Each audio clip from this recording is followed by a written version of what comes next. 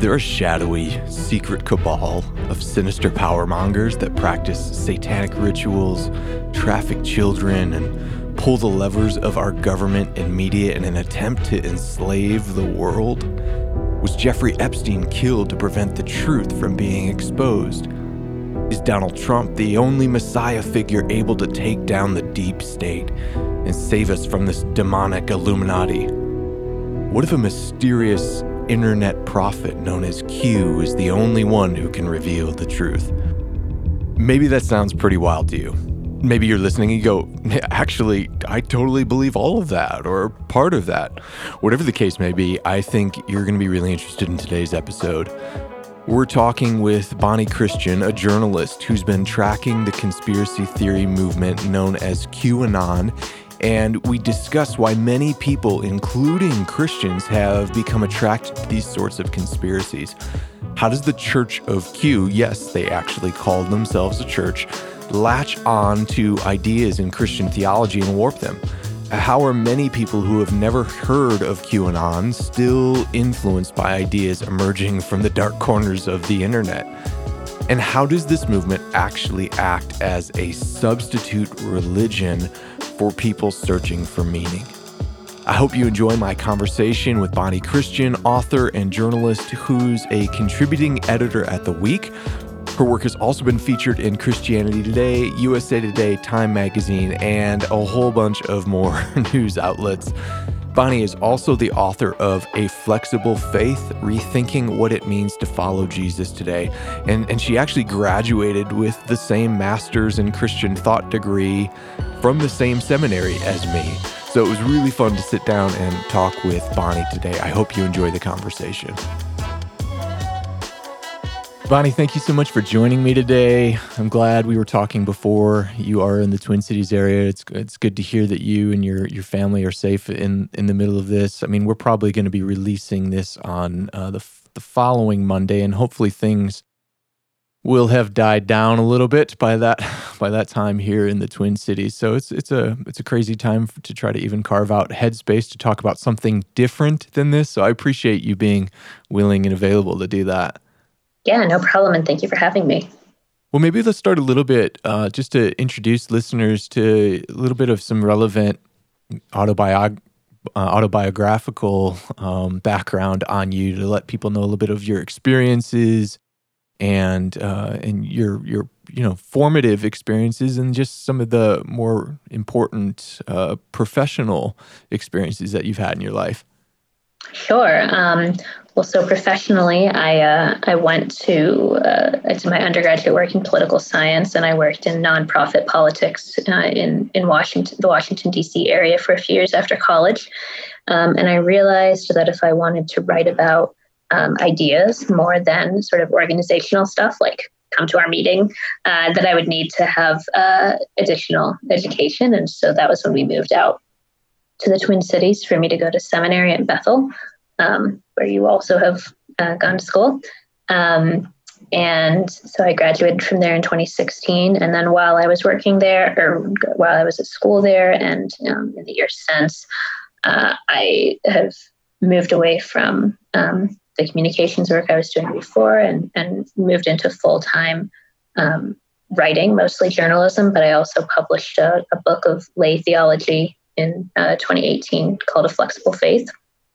And so these days, the work I'm doing, I have sort of like three long-term freelancing positions. One is I'm a fellow at a small foreign policy think tank called Defense Priorities. And so they place articles I write at a wide variety of outlets. One is I'm a contributing editor at an outlet called The Week. And so I write a number of columns for them every week. And then lastly, and most recently, I'm also newly the political columnist for Christianity Today. That's great. How do you feel, not that we want to make an advertisement for a shared seminary institution, but it's interesting to me to see you writing in all these sorts of diverse fields. How do you feel like even that process of going to seminary, we both were in the same sort of niche program. There's not a lot of people that do the Christian thought program. which I usually just tell people is philosophical theology because most people have no idea what that means by Christian thought. How do you feel a little bit like that preparation got you ready to think about things in a vast array of different domains? Yeah, well, what I liked about the Christian Thought program and why I chose it over, say, the more traditional theological studies program is that it was very much outward facing. And so instead of sort of focusing only on the conversations that we're having inside of the church and in our own theological thinking, it was always tending to be, about the church and science, or the church and social ethics. So engaging with sort of the broader culture and the broader social and then political conversation.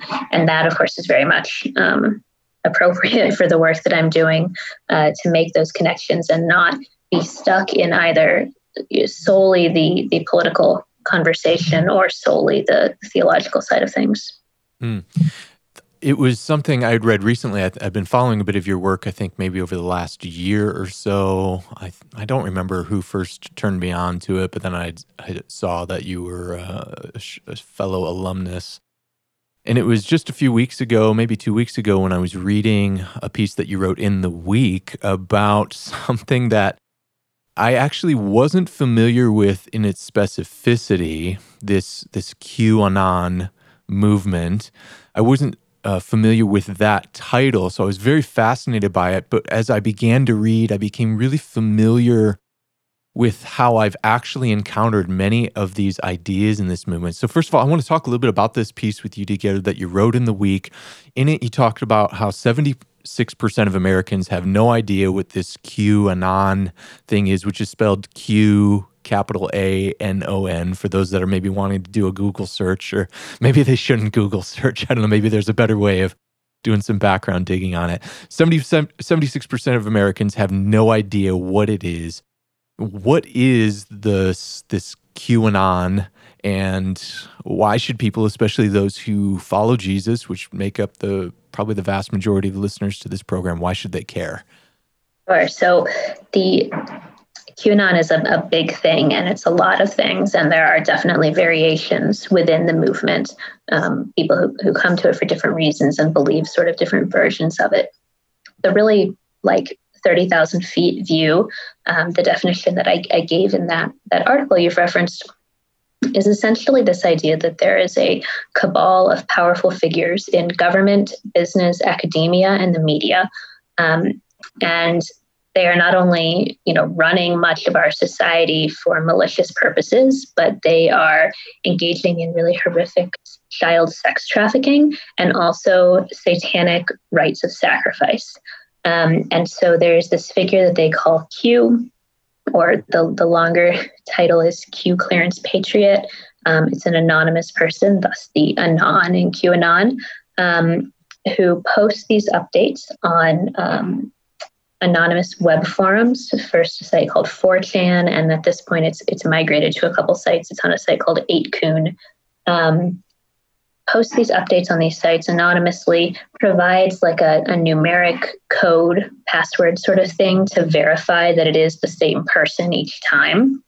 And they make essentially predictions often, or revelations about people and things that are happening in politics. And the followers of QAnon, they read these posts. They call them Q drops or breadcrumbs. They read them and they study them very carefully, and they try to find correspondences with it's often very vague. They try to find correspondences with the hints in the headlines of the time. And the final piece. Right. Because this seems like an obscure corner of the internet, right? Where you might think, why should we dedicate any time to talking about this? The final piece is that President Trump is their hero, and they very much believe that he is actively working to expose these satanic pedophiles, and that any day now he's going to just announce mass arrests of all these very bad people, who chief among them is Hillary Clinton. They're all going to get arrested. Maybe some of them are going to get executed for their horrible crimes. And so, there's this champion in the White House, and it's going to happen real soon. We don't know exactly when, but he's working behind the scenes to expose all this. And so you'll see in photos of many Trump rallies, you'll see people wearing, like they'll say, have shirts with a big Q on it, and that's indicating their support. And Trump has, on a couple occasions, retweeted people on Twitter who are involved in the movement, or even on at least one case, retweeted a tweet that had QAnon hashtags in it. And so they take this to mean, he's confirming their theories. He's confirming his behind the scenes work that they believe he's doing. I wasn't familiar with that term QAnon, but as I was reading your piece and then started going, man, I'm familiar with some of these ideas. It reminded me of something that was floating around the internet. Maybe it was a couple years ago, something called Pizzagate. First of all, there's probably listeners to this podcast that know what Pizzagate is. They've heard of it. And then there's like many other, probably most Americans have never even heard of that. What was the link between that term? What is Pizzagate and this sort of idea that there's this secret cabal and an Illuminati group that's practicing human trafficking with children and satanic rituals? What is the connection between those two? Yeah, so Pizzagate, I think, is most Americans' definite frame of reference for QAnon, if they know about it at all. And there's a story at The Atlantic, which I reference in my piece. And if you have, show notes or something, we should link it there, which it's a big profile of QAnon. And it starts with the Pizzagate story and goes into much more detail about it than I will. But the gist of it is that this was in December of 2016, right after the last election. This guy from North Carolina goes up to Washington, D.C. He has several loaded guns, including an AR-15, and he drives to this little pizzeria called Comet Ping Pong. You could play ping pong while you waited for your pizza. And he storms in expecting that he's going to rescue trafficked children from the basement of the pizzeria. And he believed this because of QAnon. There was one of the theories was that this pizza place was a cover for a child sex trafficking operation, and that that the operation involved key high-ranking figures of the Hillary Clinton campaign. And they got to this by reading leaked emails that came out during the election from her campaign. And it was stuff like they thought that when they were talking about ordering cheese pizzas, it was about like little girls, and ordering pepperoni pizzas was little boys, or maybe it's the other way around, something like that. And so this man sincerely thought, and by all accounts, he's like a pretty normal guy. Like, he goes to church. I believe he had kids of his own. He was not like, he was normal. He seemed like a reasonable person, and he thought he was going to save children. And so he rolls in with his guns. Everybody panics because he's got an AR-15. And it turns out this building doesn't even have a basement, let alone a basement full of trafficked children. Like, it was just entirely false, entirely made up, and based on this really bizarre, these were normal emails about ordering pizza from a place where they liked to have pizza. There was just nothing to it at all. And so now he's in jail, and, his life and his family's life is ruined by this conspiracy theory.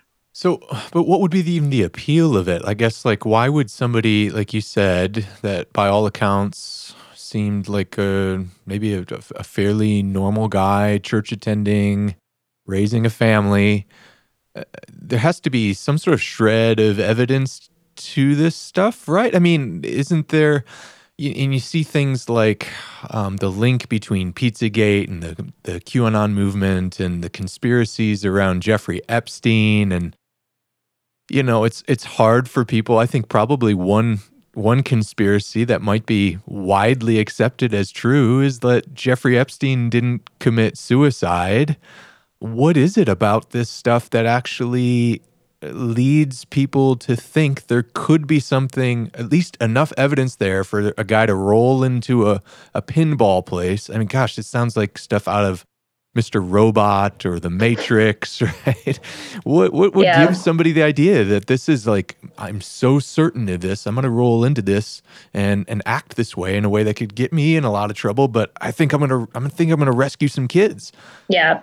I think the the child element of it, is very, like, once you've bought in, if you think that there's any seriousness to it, the idea that there's these kids in danger, that's incredibly compelling and will make, many people who are normally peaceful people would do something violent for if they thought children were in real danger. So that's a big piece of it. But I think the bigger thing really has to do with conspiracy theories and their appeal in general.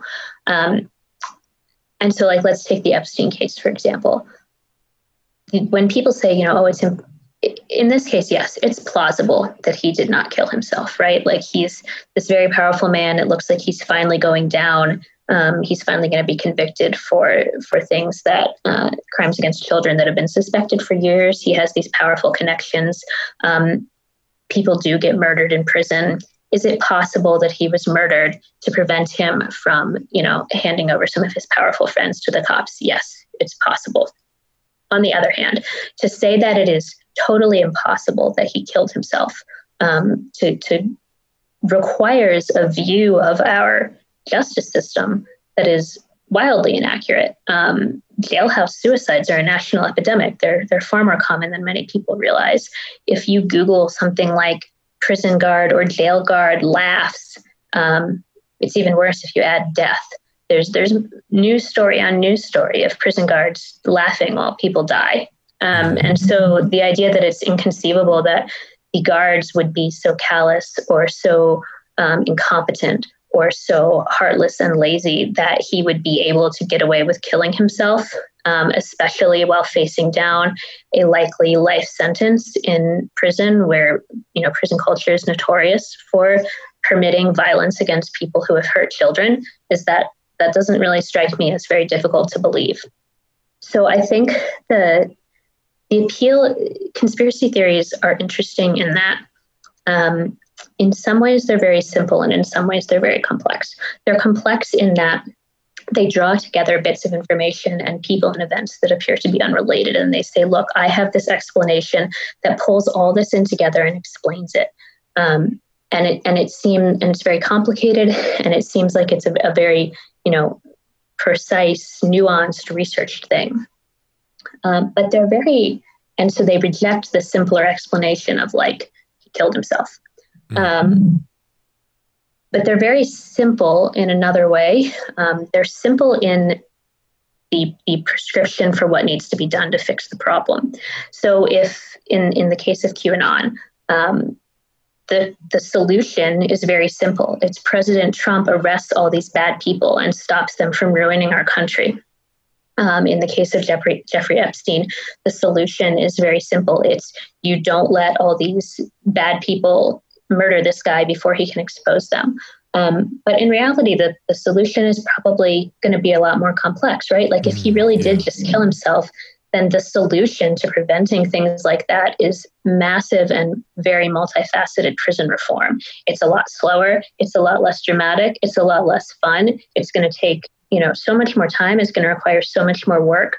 It's not as satisfying. And so, they want this magic bullet, and the conspiracy theory offers a magic bullet that's going to make everything right.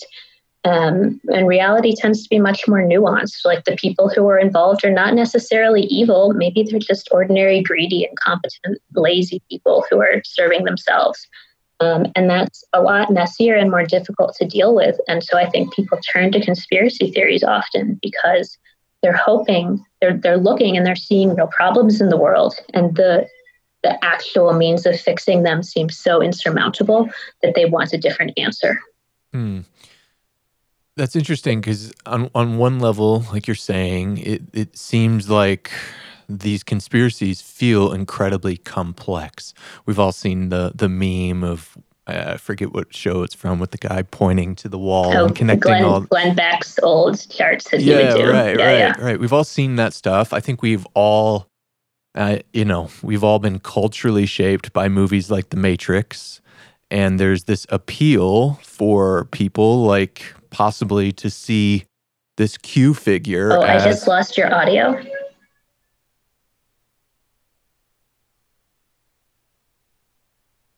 Are you still there? Can you hear me? Yes, now I can. Sorry about that. What I was saying was that we've all seen those sorts of, the memes of people pointing to conspiracies on a wall and connecting all the dots. And we've all had maybe a certain degree of cultural conditioning by movies like The Matrix to go, hey, if there's a Morpheus figure that shows up and says, follow the white rabbit, you need to follow the white rabbit, which I even noticed as I was doing some digging on this stuff, watching, like you said, some Trump rallies where there's people wearing Q shirts. I've also noticed like Q shirts with white rabbits on them. And so there does seem to be a bit of appeal, like, is this Q kind of like a Morpheus figure? And is he offering us the red pill, which has also become a term, right, used in some of these circles, take the red pill, which kind of as a side note is I think it was like created quite a controversy last week or 2 weeks ago when Elon Musk hopped on Twitter and said, take the red pill, right? None of us want to be like the blue pill takers. None of us want to be blindly deceived. So, on one level, these claims seem really, really complex. And as you're saying, the solutions might be overly simplistic. How do you actually take the time to evaluate the claims in and of themselves? How could you evaluate? You hear someone bringing up some ideas that are either adjacent to the QAnon movement or they come directly off of the 4chan websites. How do you evaluate this? So I don't have by any means like an encyclopedic knowledge of what the QAnon movement has claimed. I will say, though, that I think something that's really easy and instructive to do is to look at the very first 2 posts that QAnon made. And this was in late October of 2017. And so the very first post said that the process was already underway to arrest Hillary Clinton, that extradition agreements were in motion so that if she tried to flee the country, other countries would give her back so she could be arrested, that there would be massive riots over her arrest, and that U.S. Marines would conduct the arrest operation and the National Guard would be mobilized to deal with the riots in major cities. And then a couple hours later, it said that Hillary Clinton had already been detained, even though she wasn't arrested yet, and made a couple other predictions as well. And so it said that all of this would happen on October 30th, 2017. Well, none of it happened. It was all completely false. But then remarkably, on November 1st, he pops up again and issues a bunch more predictions. Says that like Hillary Clinton advisor John Podesta will be arrested on November 4th. Says that President Trump is going to use the National Emergency Broadcast System to send us all the truth right to our text messages so that he doesn't have to rely on the fake news, which will distort reality. And again, November 4th comes and goes, none of this happens. And so like from the very get-go, it's nonsense, it's lies, it's predictions that did not come true. And, I think as Christians, there's that verse, and of course I'm forgetting where it is now, but it says to test prophecies and consider whether they actually are proven or not. Now, subsequent QAnon posts, they're not always that specific. They don't always give a date like that where you can point to it and say, look, it did not happen. A lot of times they tend to be, and I think these are a lot of what keeps people in the movement. They tend to be very vague enough that pretty much whatever happens, there'll be a headline you can point to and say, look, it was fulfilled. And those are much more difficult to push back on. If someone is really bought in, and we have a lot of accounts of people buying into the point that they become estranged from their families, marriages are broken up, parents are, refusing to speak to their children. If someone has bought into that degree, then I don't know that any argument is going to help them see that these posts are so vague as to be, able to be fulfilled no matter what happens. At that point, there's just a refusal to listen to reason. It seems like the goalposts are always moving with these sorts of predictions, the intentionality of the vagaries of them. Even I've noticed in reading some of them that there will be things like abbreviations embedded in posts that are like, just potentially abbreviations for different things. Potentially abbreviations for different things, and then people have room for debate. And it actually reminds me a lot, and maybe you can relate to this too, Bonnie, is growing up in a Christian culture as an 80s and 90s kid. I don't know what was going on, but we were just so, and maybe it was just our particular stream or church tradition, we were just so into eschatology and the weird dispensationalist end time stuff and the charts and the crafts. And I used to watch this guy. He was pretty big in Detroit where I grew up. His studio was in Troy, Michigan. His name was Jack Van Impe. And Jack Van Impe seemed like a really nice guy. His wife seemed really nice too. I actually don't think they were malevolent in any way. I think they were actually very sincere. And every week they'd have a news program where they would highlight headlines from the news and point to how this is going to show that Jesus is returning at this time, and then this is going to happen. And these things, they never actually happened. They all seem to be an opportunity to go, well, biblical prophecy is vague enough. And I was wondering, even just hearing you talk, whether or not the appeal to a lot of Christians are Christians that have actually been in those sorts of environments where there is this sort of end times. Everyone's talking about speculative eschatology, and it just maps on really well to this sort of, well, the goalposts move. This is cryptic messages. It's kind of fun to play with what these messages might mean. Well, it didn't mean that, but we can't give up because there was just a little bit of truth to it, or maybe a reflection of it. I don't know. Did you have that experience growing up as well? I don't know if you even grew up in Christian context or if that came to you later in life.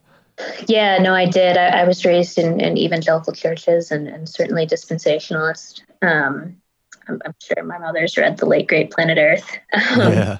And I certainly remember all of that. We were never in a situation where anyone latched onto a specific date.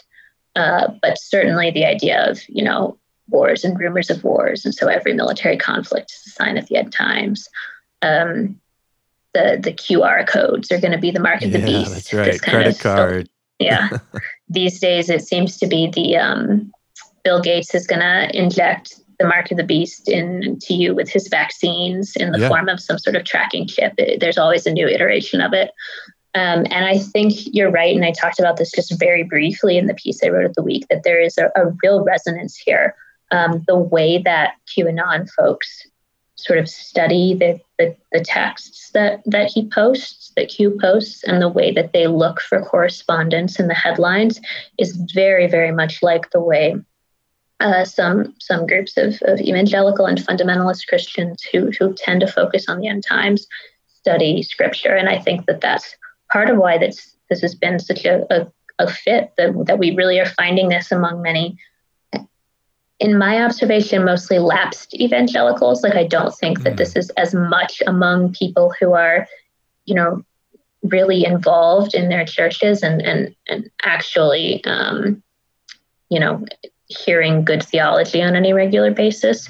That's my observation, though it may not be accurate. You mean people that are actually they would self-identify as in the Church of Q or whatever?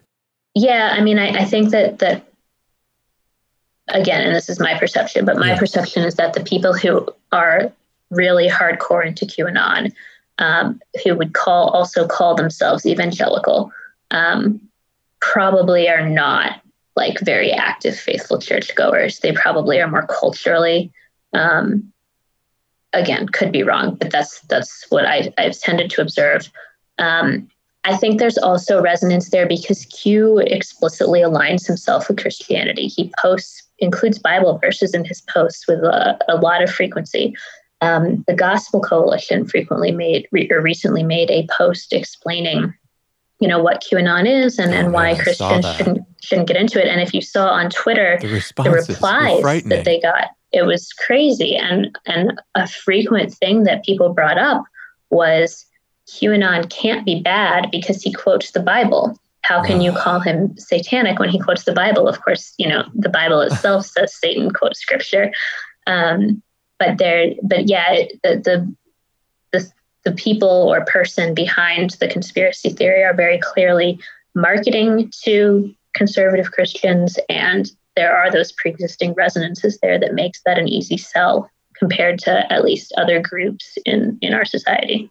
Another facet of our shared childhood experience was in the 80s and 90s. I heard a lot about cults and satanic rituals. I don't know how many youth group videos I saw where somebody that claimed to be, and maybe they were, but somebody that claimed to be, formerly in a satanic cult, sharing about how they sacrificed a goat or, or killed children, all these crazy things that kept me up at night. It was, it was horrible.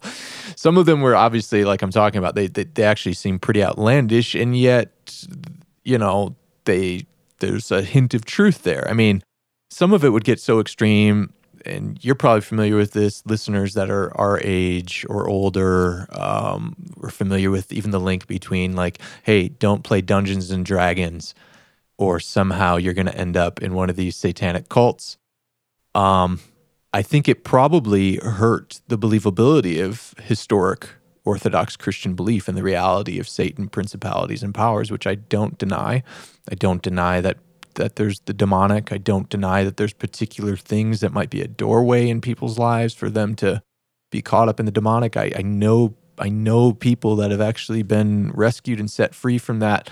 Very rarely does it sound like what it looks like in those 90s youth group videos. What are some of the ideas that you actually see? I mean, I think we've talked about it a little bit with just how this movement latches on to Christian theology by bringing up Bible verses, eschatology, end times discussion. Do you see this QAnon church, this QAnon movement latching on to other ideas in Christian theology and distorting them? I mean, the Satanism thing, of course, is huge, right? Like the accusation that people like Hillary Clinton are literal Satanists, maybe performing human sacrifices. And so, yeah, if you are a Christian who has a robust conception of spiritual warfare, of things happening in the spiritual realm that affect us in our physical lives, that can seem very compelling, I think. And you can certainly find scriptural warrant for it. Maybe not, I wouldn't say responsible scriptural warrant, but you can find Bible verses that seem to support it. I think the idea of many QAnon adherents seem to sincerely believe that they're doing a good work, that by decoding these messages and spreading the information, in a way it's like evangelism. They really think they're spreading the truth in a way that as Christians we've very much been trained to do, that if you have good news, you share it, for other people's benefit as well as your own. And we also, I think, have in some of these eschatological obsessions that have happened in the last, they've been happening throughout Christian history, but in the last few decades in particular, there's this notion of how can we hasten the end times? How can we hasten Christ's return? And so, even in politics, you hear things about like President Trump's decision to move the American embassy to Jerusalem is going to hasten the end times. And people supported it explicitly for that reason. And so coming to the QAnon situation, I think people think they're acting in that same way. They think they're doing a good work. They think they're hastening the arrival of justice. They're hastening the defeat of evil. They're supporting Trump in this private, heroic campaign against these evildoers who are aligned with the demonic. And so once you buy in, it all seems to fit very nicely with your Christian duty to protect the innocent, to oppose the devil, to hasten Christ's return. It just all kind of works together once you sort of make that leap into believing absolutely wild, unverified stuff. And then once you accept it, there seems to be no problem distorting reality to make it fit your lens. Yeah, it's very confirmation flexible. Bias is one of the strongest psychological phenomenon we experience. We don't want reality around us to be different than what we perceive, because it actually creates a sense in which our existence feels even momentarily threatened. We feel loss of community or identity, and so it's hard to confront once we've actually accepted certain propositions as true. It seems really difficult for people to have any sort of evidence that changes their mind on this stuff. I'm curious, Bonnie, how these sorts of ideas, which, by and large part, we're talking about things like 4chan and Reddit, and how have these ideas spread from fairly obscure corners of the internet to hitting Christians, even those that have never heard of QAnon or Q or any of these things? How do you see these ideas spreading on the internet, in social media, and affecting those, especially those that might be in predominantly white evangelical contexts? Yeah, the 4chan origin is very odd to me, because from what I can tell, the vast majority of adherents are not the kind of people you would find on 4chan. They're not the kind of people who would even know that it exists, or who would, willingly spend time there. It's a confusing site because everyone is anonymous. It's difficult to tell who is saying what. And ironically, most people who have heard of 4chan and sort of the general public have probably heard about it in connection to child pornography arrests. And so for that to be the site where a conspiracy theory that concerns preventing, the sexual exploitation of children, for it to start there is just very strange. I think at this stage, and I don't know, necessarily how it spread in the early days. I think at this stage, many people who are coming to it on Facebook. They're hearing about it in normal internet context. And then they are from friends, most likely people that they trust at an individual level. And then from there, if they get into it enough, they may be able to track down those original sources. But plenty of times you'll see, just a screenshot of one of these posts for people to discuss it. They're not necessarily tracking down the original, though if they get into it enough, they'll want to get updates as soon as they come. So then they would go find wherever he's currently posting. And so because it's spread into the normal internet, I think pretty much anyone can be exposed to it at this point. And two things that really help it spread is that, and the Atlantic piece details this really well, the QAnon adherents consistently take this attitude of, I'm just researching, I'm just raising questions, I just want to find the truth, whatever that may be. Don't trust me, do your own research. And so people hear that and they think, well, he's not trying to sell me on anything. He just wants me to find out the truth for myself. And that can be very compelling.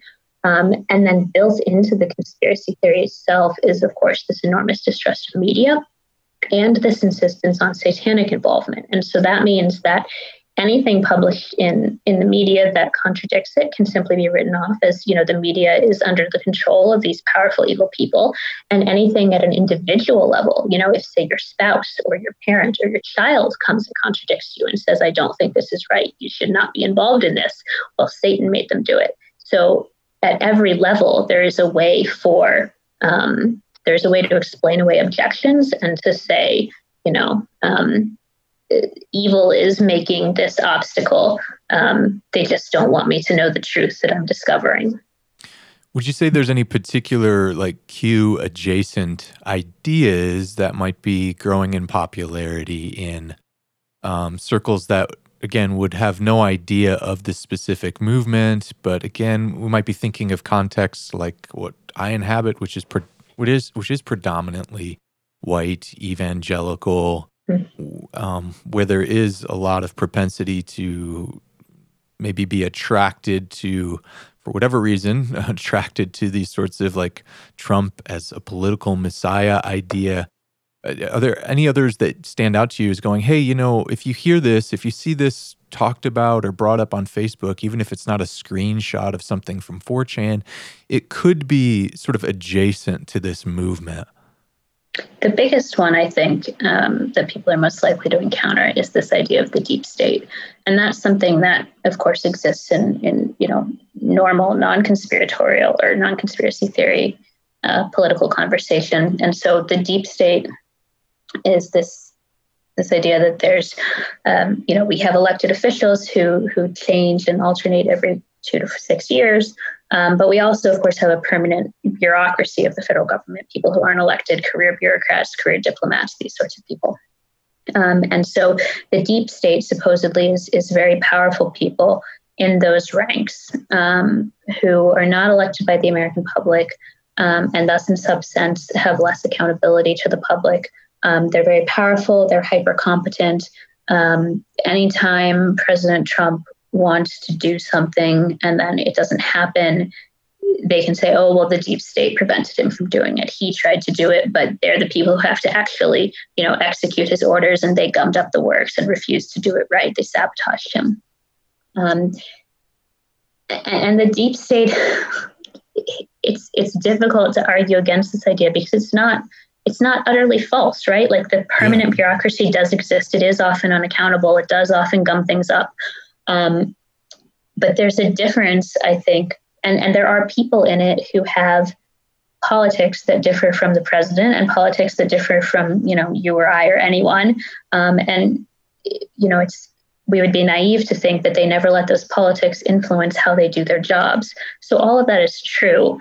That does not mean, however, that there is this organized, competent, nearly unstoppable deep state group in our government that we can blame for anything and everything that happens. A lot of times in politics, the question when we're looking at explanations is this a case of people being stupid or evil? And definitely there are people who are doing things for evil reasons, but most of the time it's people are stupid. Most of the time it's our government is notoriously wasteful and, bad at doing things. So it's a lack of competency instead of, I think in many cases, we're not dealing with active organized malice. We're dealing with people, we're dealing with problems of waste and of incompetence and of just lack of care that have always existed in our government and are not new. And again, this goes back to what I was saying about the issue of wanting a simpler solution than actually exists, right? Because if there is a deep state and you can just find out who those people are and get them fired or jailed, as is whatever is appropriate, that's a single simple thing we can do to fix our government. But if the problem is that you have millions of federal employees of varying degrees of competence, some of whom should not work there, and you also have them complying with so many laws and regulations, and then the working out of the code from what Congress originally writes, just layers on layers of rules, not all of which are good. It's an enormous problem. How can you even begin to address that and begin to identify what needs to be changed and who should be promoted, who should be let go? It's just insurmountable to even think about as an ordinary person with no direct means of influence on any of that.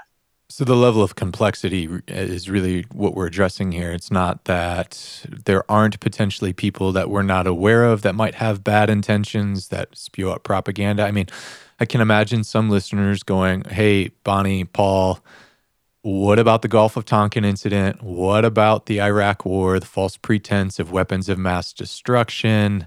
They might go down the list on things that we could, the CIA coup that in Iran in the 50s, that was like, this legitimately happened. Why, so if that happens, and then they're thinking about most recently, like Epstein, and then like we get hit with this really strange pandemic, right? And now they're going, well, maybe that's something too. I mean, it's really hard to sift through, isn't it? Well, yeah. I mean, these things all exist, these things that you've described. I would point out a couple of things, though. One, to take the war in Iraq for example, that happened, fully with the participation and at the instigation of elected officials. That wasn't, unelected Defense Department bureaucrats made President Bush go into Iraq. He and his people that he was elected to pick for his cabinets were the one who led that effort. And likewise, when we look at things like CIA coups, like that does not happen without the permission of the president. They're not just operating independently. And so this interest in sort of absolving politicians, public faces that we know and like, and blaming it all on these shadowy anonymous figures, that's very lazy, and it allows us to avoid responsibility for the people that we put in office, the people who are acting with our voted approval in many cases and in our names. So I don't like that shifting of responsibility for the very real and evil things our government has done. But I would, and you won't, I mean, I'm a libertarian. I don't go light on the government. I think it does a lot of bad things all the time. There are very few cases where I will be writing something and say, look, the government did good here. And so I don't come to this as, like blind to the bad things that the government does. But there is very rarely a case, and the reason these stories become so famous is because they're not the norm. Most of the time when the government does bad things, be they bad because of actual evil, malice, or because of negligence, or some combination of the two, most of the time it happens in plain sight. I mean, I don't know how you can look at the state of our country and the state of our politics and need to find more evil. We have enough to deal with right now. We have enough things that are in plain sight that no one is bothering to conceal. No one is bothering to hide away from us. They're just all right out there. And so if you're looking for, things to fix in politics, there is a lot to start with. And then, maybe we will find some conspiracies along the way. That's totally possible. Conspiracies do happen.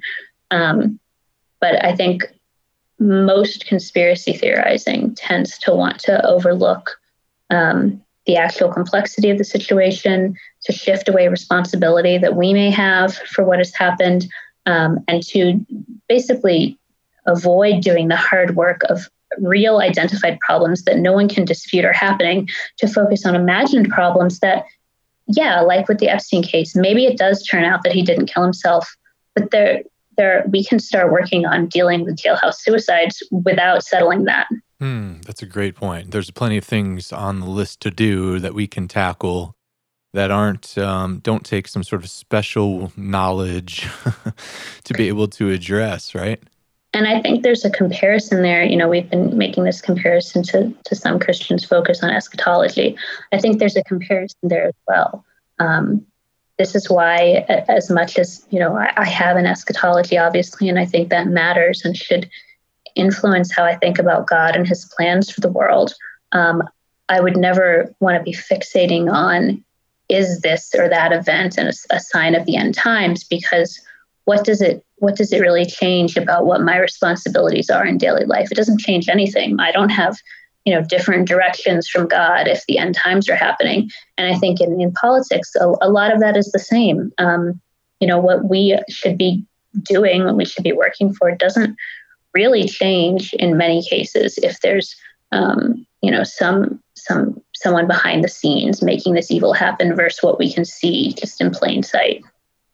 As you were talking, I just thought about how this is really like the perfect storm for the election of Donald Trump, right? And you just go through U.S. history, and people that have been on the left or on the right, they've been frustrated with the way that government has acted maliciously in the world and has maybe even attempted to cover it up, whether that's, falsely claiming there's weapons of mass destruction, whether it was the Gulf of Tonkin incident, which moved people into being supportive of the Vietnam War, CIA coups, and everything. You name the things that are established, we can actually verify without secret knowledge. And you can kind of see how there's this appeal of, well, it's happened in every administration. And so what we really need is this outsider to come in who's not part of the system. And he's the one that can take down the deep state. I've just been so fascinated. And again, I'm not on the left. I'm not on the right. I'm a pastor. I'm not afforded to be allowed really public political opinions without it becoming divisive in my church community. But I would just say I have found it fascinating, this shift over the last few years from many Christians going, I'm holding my nose and voting for Trump, as someone that goes, I just think compared to Hillary, I'd rather have this. And I personally, that wouldn't have been my perspective. I wouldn't have liked either of them. But I could see how somebody could go there, to this really almost messianic movement. We've talked on this podcast over the last couple of years about the rise of substitute religions emerging as secularism erodes traditional religious structures. With your background in Christian thought at Bethel, you no doubt explored the work of Charles Taylor and the Secular Age thesis, and we've covered that quite a bit on this podcast. How does the QAnon movement act as one of these substitute religions in a secular age? Well, it does it in two senses, I think. One is in the broad sense. It sort of can function to fill a lot of the needs that people traditionally would have filled at church. Things like giving you a sense of meaning, a sense of purpose, gives you a community. Many of the people who are profiled in reports on QAnon, they come off as just very lonely. One woman, I remember reading a quote, she would say that she would go on places like Twitter and just browse QAnon hashtags, trying to make friends, basically. She wanted people to talk to. And so I think in that sense, for many people, it fills those needs that previously would have been filled in more traditional religious contexts, be that church or something else. And a smaller scale, and this was what I wrote about a lot in my article, there's this really interesting situation where there actually is a church of QAnon. Like, they explicitly describe themselves that way. They've started holding Sunday services. They actually call themselves a church? They do. They started holding Sunday services. They're doing it remotely because this is I think they're not all in the same place. And this is mostly something that's been happening during the pandemic. So they couldn't necessarily gather together in person anyway. But they have prayer, they take communion, and then they study scripture and Q texts together, and they use one to interpret the other. And so it's explicitly becoming a religion at that point. Now, whether, QAnon, most people have not heard of it. Most people who are involved in it are not involved in this little congregation. But they seem intent on spreading. I cited the work of a PhD student who has attended these services for several weeks. And his report is that essentially they're trying to train their congregants to then start house churches of QAnon in their own area. And there are several hundred congregants. So you can see how that could spread quite quickly if they are successful. So yeah, for the vast majority of QAnon people, it's filling religious needs, but not necessarily, it's not making sort of like the transcendent claims that a religion typically will. But there is the shift in at least this one small corner of it where they are explicitly becoming a religious movement. I wonder too if, because there is the sense in America, I've argued this quite a bit, that, and this is not just my own idea, Leslie Newbigin, Charles Taylor, James K. Smith, I've talked about this too, that in the sort of the vacuum of the secular age, what ends up rising to the surface as the new guiding story, the new religious framework, often becomes the state and politics. And that provides people with their moral compass, their narrative by which they interpret the world. And I just wonder if this is just such an easy transition, because a lot of people have not actually, even those in the church, have not been able to break away from their partisan political allegiances. They've not been able to actually divorce themselves from politics as religion, and even have, without knowing, maybe participated in liturgical practices which reinforce that idea. And I know some people get upset when I talk about this one, and you don't have to agree with me on this one, Bonnie. It's just fine. You can disagree with me as well. But I've often wondered about the formative practice of putting one's hand over their heart as they pledge allegiance to a flag and singing an anthem in a football stadium. Not that those things are inherently evil, but I've wondered about the formative ability of those practices to actually shape a guiding story in which my allegiance is actually to my political perspective first, and then I fit my Christian narrative to somehow fit within that box. And I just wonder if this kind of movement, it's actually, for many people, it's more of the same. It's just the energies are invested into a specific, even much more specific niche of this sort of politics as religion. What do you think about that?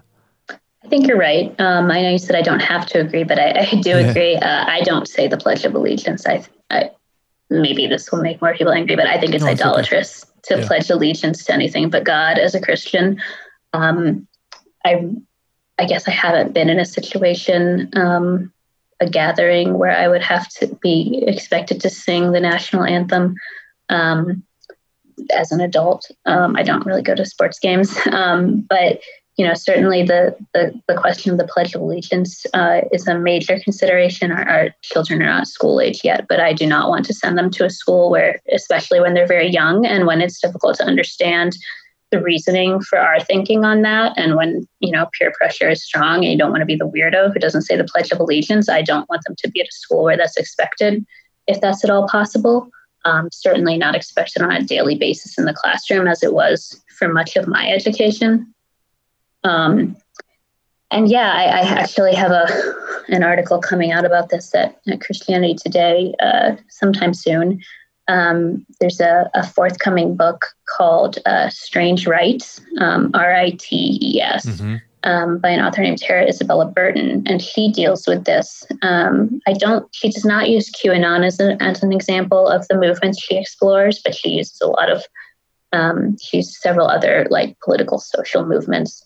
And what I'm arguing in the Christianity Today piece is that it's more identifiable in these newer movements that may seem, weird to people who are not involved. There's something new. We're not used to them. And so it's easier, I think, with these things like QAnon to point to that and see, the way you're interacting with that is you're making politics, you're putting it above your faith.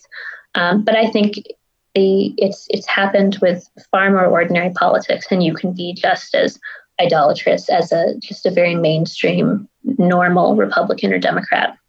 And in some ways, it's more insidious, I think, because we tend to latch on to just sort of big picture ideas about patriotism in America, things that, no matter what you believe theologically or politically, to some degree, it's ingrained, to some degree, anyone who's grown up in the United States, when you start to hear the Star Spangled Banner, you might feel that little start of tears, right? If it's played right.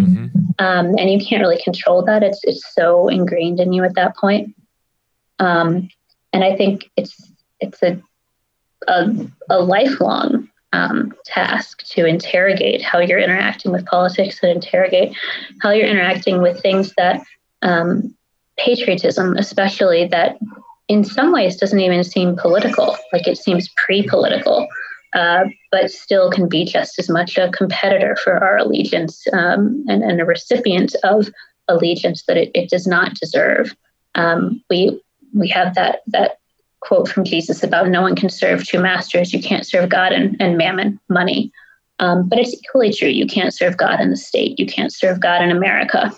And that's not to say that you can't have money. Equally, it's not to say you can't be an American and participate in politics. I write about politics for a living. Obviously, I don't think you can't participate in politics.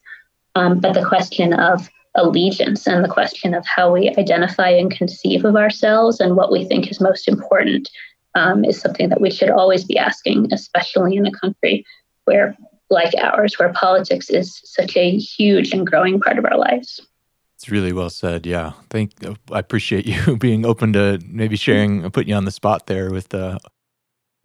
So far, in this conversation, Bonnie, you've been primarily acting as a reporter of the way things are, at least as you've seen them in the world. If you wouldn't mind, I'd love to just conclude today with a final question that might be a bit more of advice from your perspective, and people can take it or leave it. People don't want to be completely naive about the possibility of these powerful, malevolent forces who distort the truth, but they also don't want to live as anxiety-ridden conspiracy mongers whose biases are always distorting the truth to fit their narrative lens. What advice would you give, and maybe particularly to those who are claiming to be followers of the way of Jesus, as to how to best navigate those two ditches? Oh, man. Well, a couple things. One thing I think is just that, we don't want to... I attend a Mennonite church, and so traditionally Anabaptists have tended to separate ourselves from, the world, precisely to avoid its evils. And there's a lot, obviously, that I support about that, but I think just pretending it doesn't exist, of course, is not the solution. And so coming, especially if we're going to be engaging with conspiracy theories like this, I think the most important thing is to not downplay the reality of evil, including in our government. You don't have to look very far in history or in current events to find plenty of evil things and plenty of things to oppose and to acknowledge that stuff is there. And, as Christians, this should be especially easy. We believe in a world marred by sin, right? And no institution, including the state, is immune to that. In terms of more practical things, one thing I think is to interrogate our allegiances, to interrogate things that we're coming to believe in light of Scripture, in light of things we know to be true, and things that are far more time-tested than whatever the latest article you read happens to be. There's that really great C.S. Lewis passage about you should read old books because we can perceive their errors, because the errors of other ages, because we've moved past those errors, while still gleaning the good things. Whereas in our own age, we're probably falling prey to the same errors that everyone else is. And so it's harder for us to discern the truth in the moment than looking at other times. And so, Scripture would be the paramount example of an old book in that sense, where the truth of that is time tested. It's not, and in terms of, there are, obviously ideas and people in Scripture, especially in the narrative accounts where it's saying what happened, not, endorsing what happened or saying to imitate that. We can see and reject the evil there more easily than we might be able to in our own hearts and in our own society.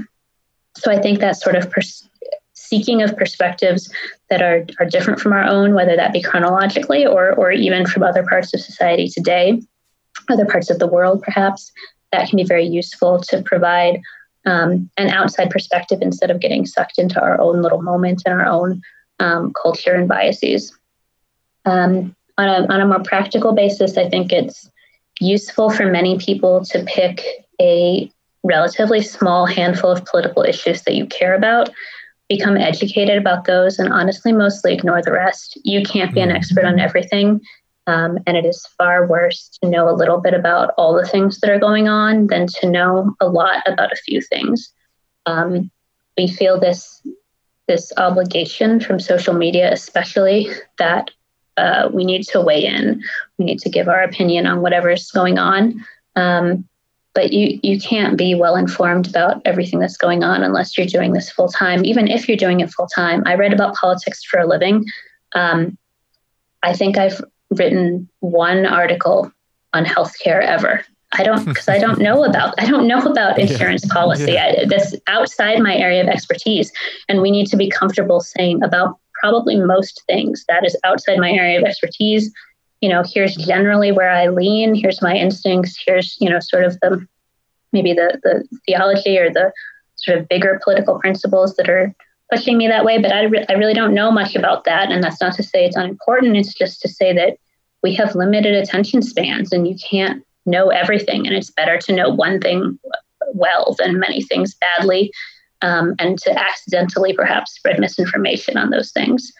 So yeah, I think that's my biggest piece of sort of practical advice is just narrow your attention and know some things well, be able to speak competently on a few things, and just admit your ignorance on the others. That's okay.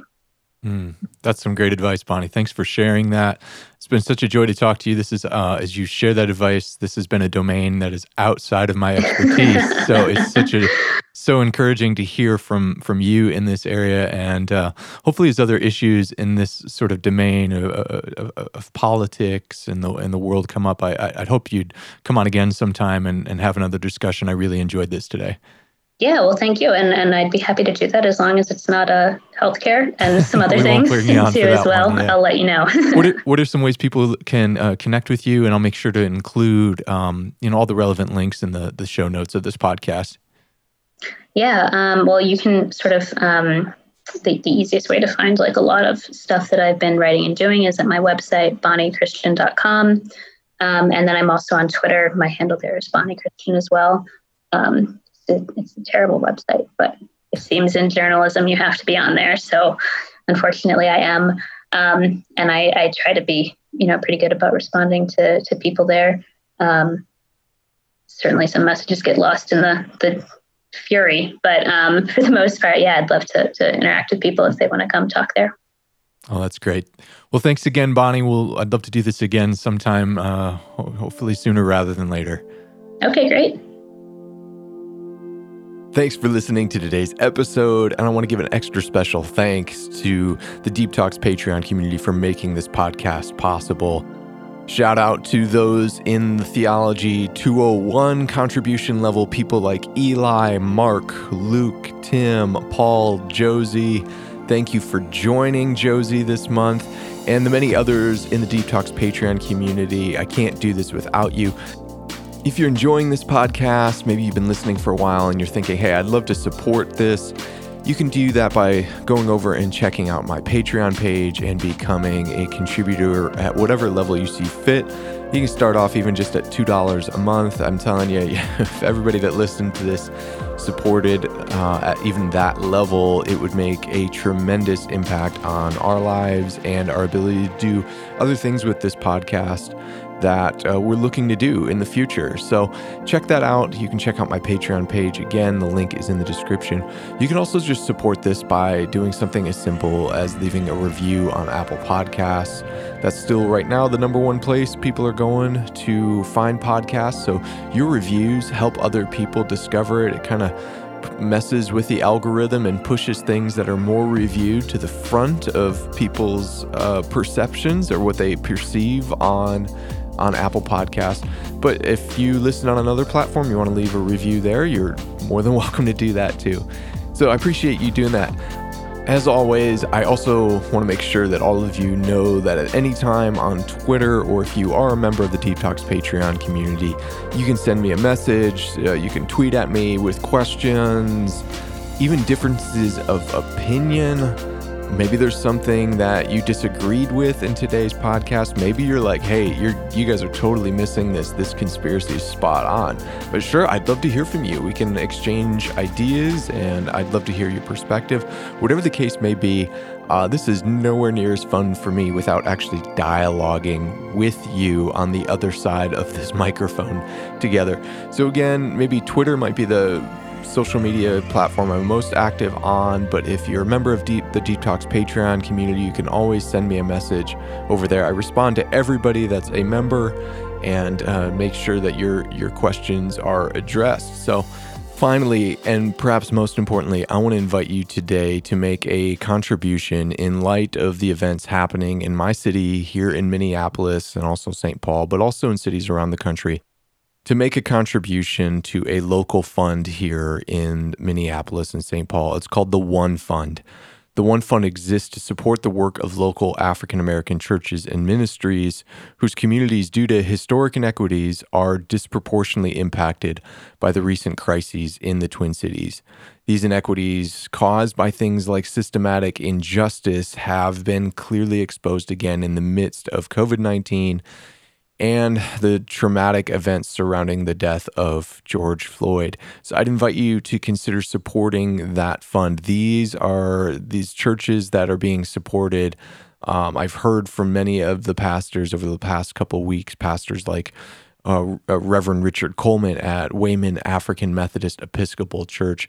These are people that have key ownership stakes in the city, and they've been doing the long, hard work, and they could use your support in the midst of this. So if you're going to give somewhere, anywhere, I would encourage you to give to this fund. You can check that out. I have a link in the description. You can see the fund advisors. You can see the legitimacy of this fund. It's in partnership with Transform Minnesota, and I highly recommend it. Thanks again for listening, and until next time, we'll talk again soon.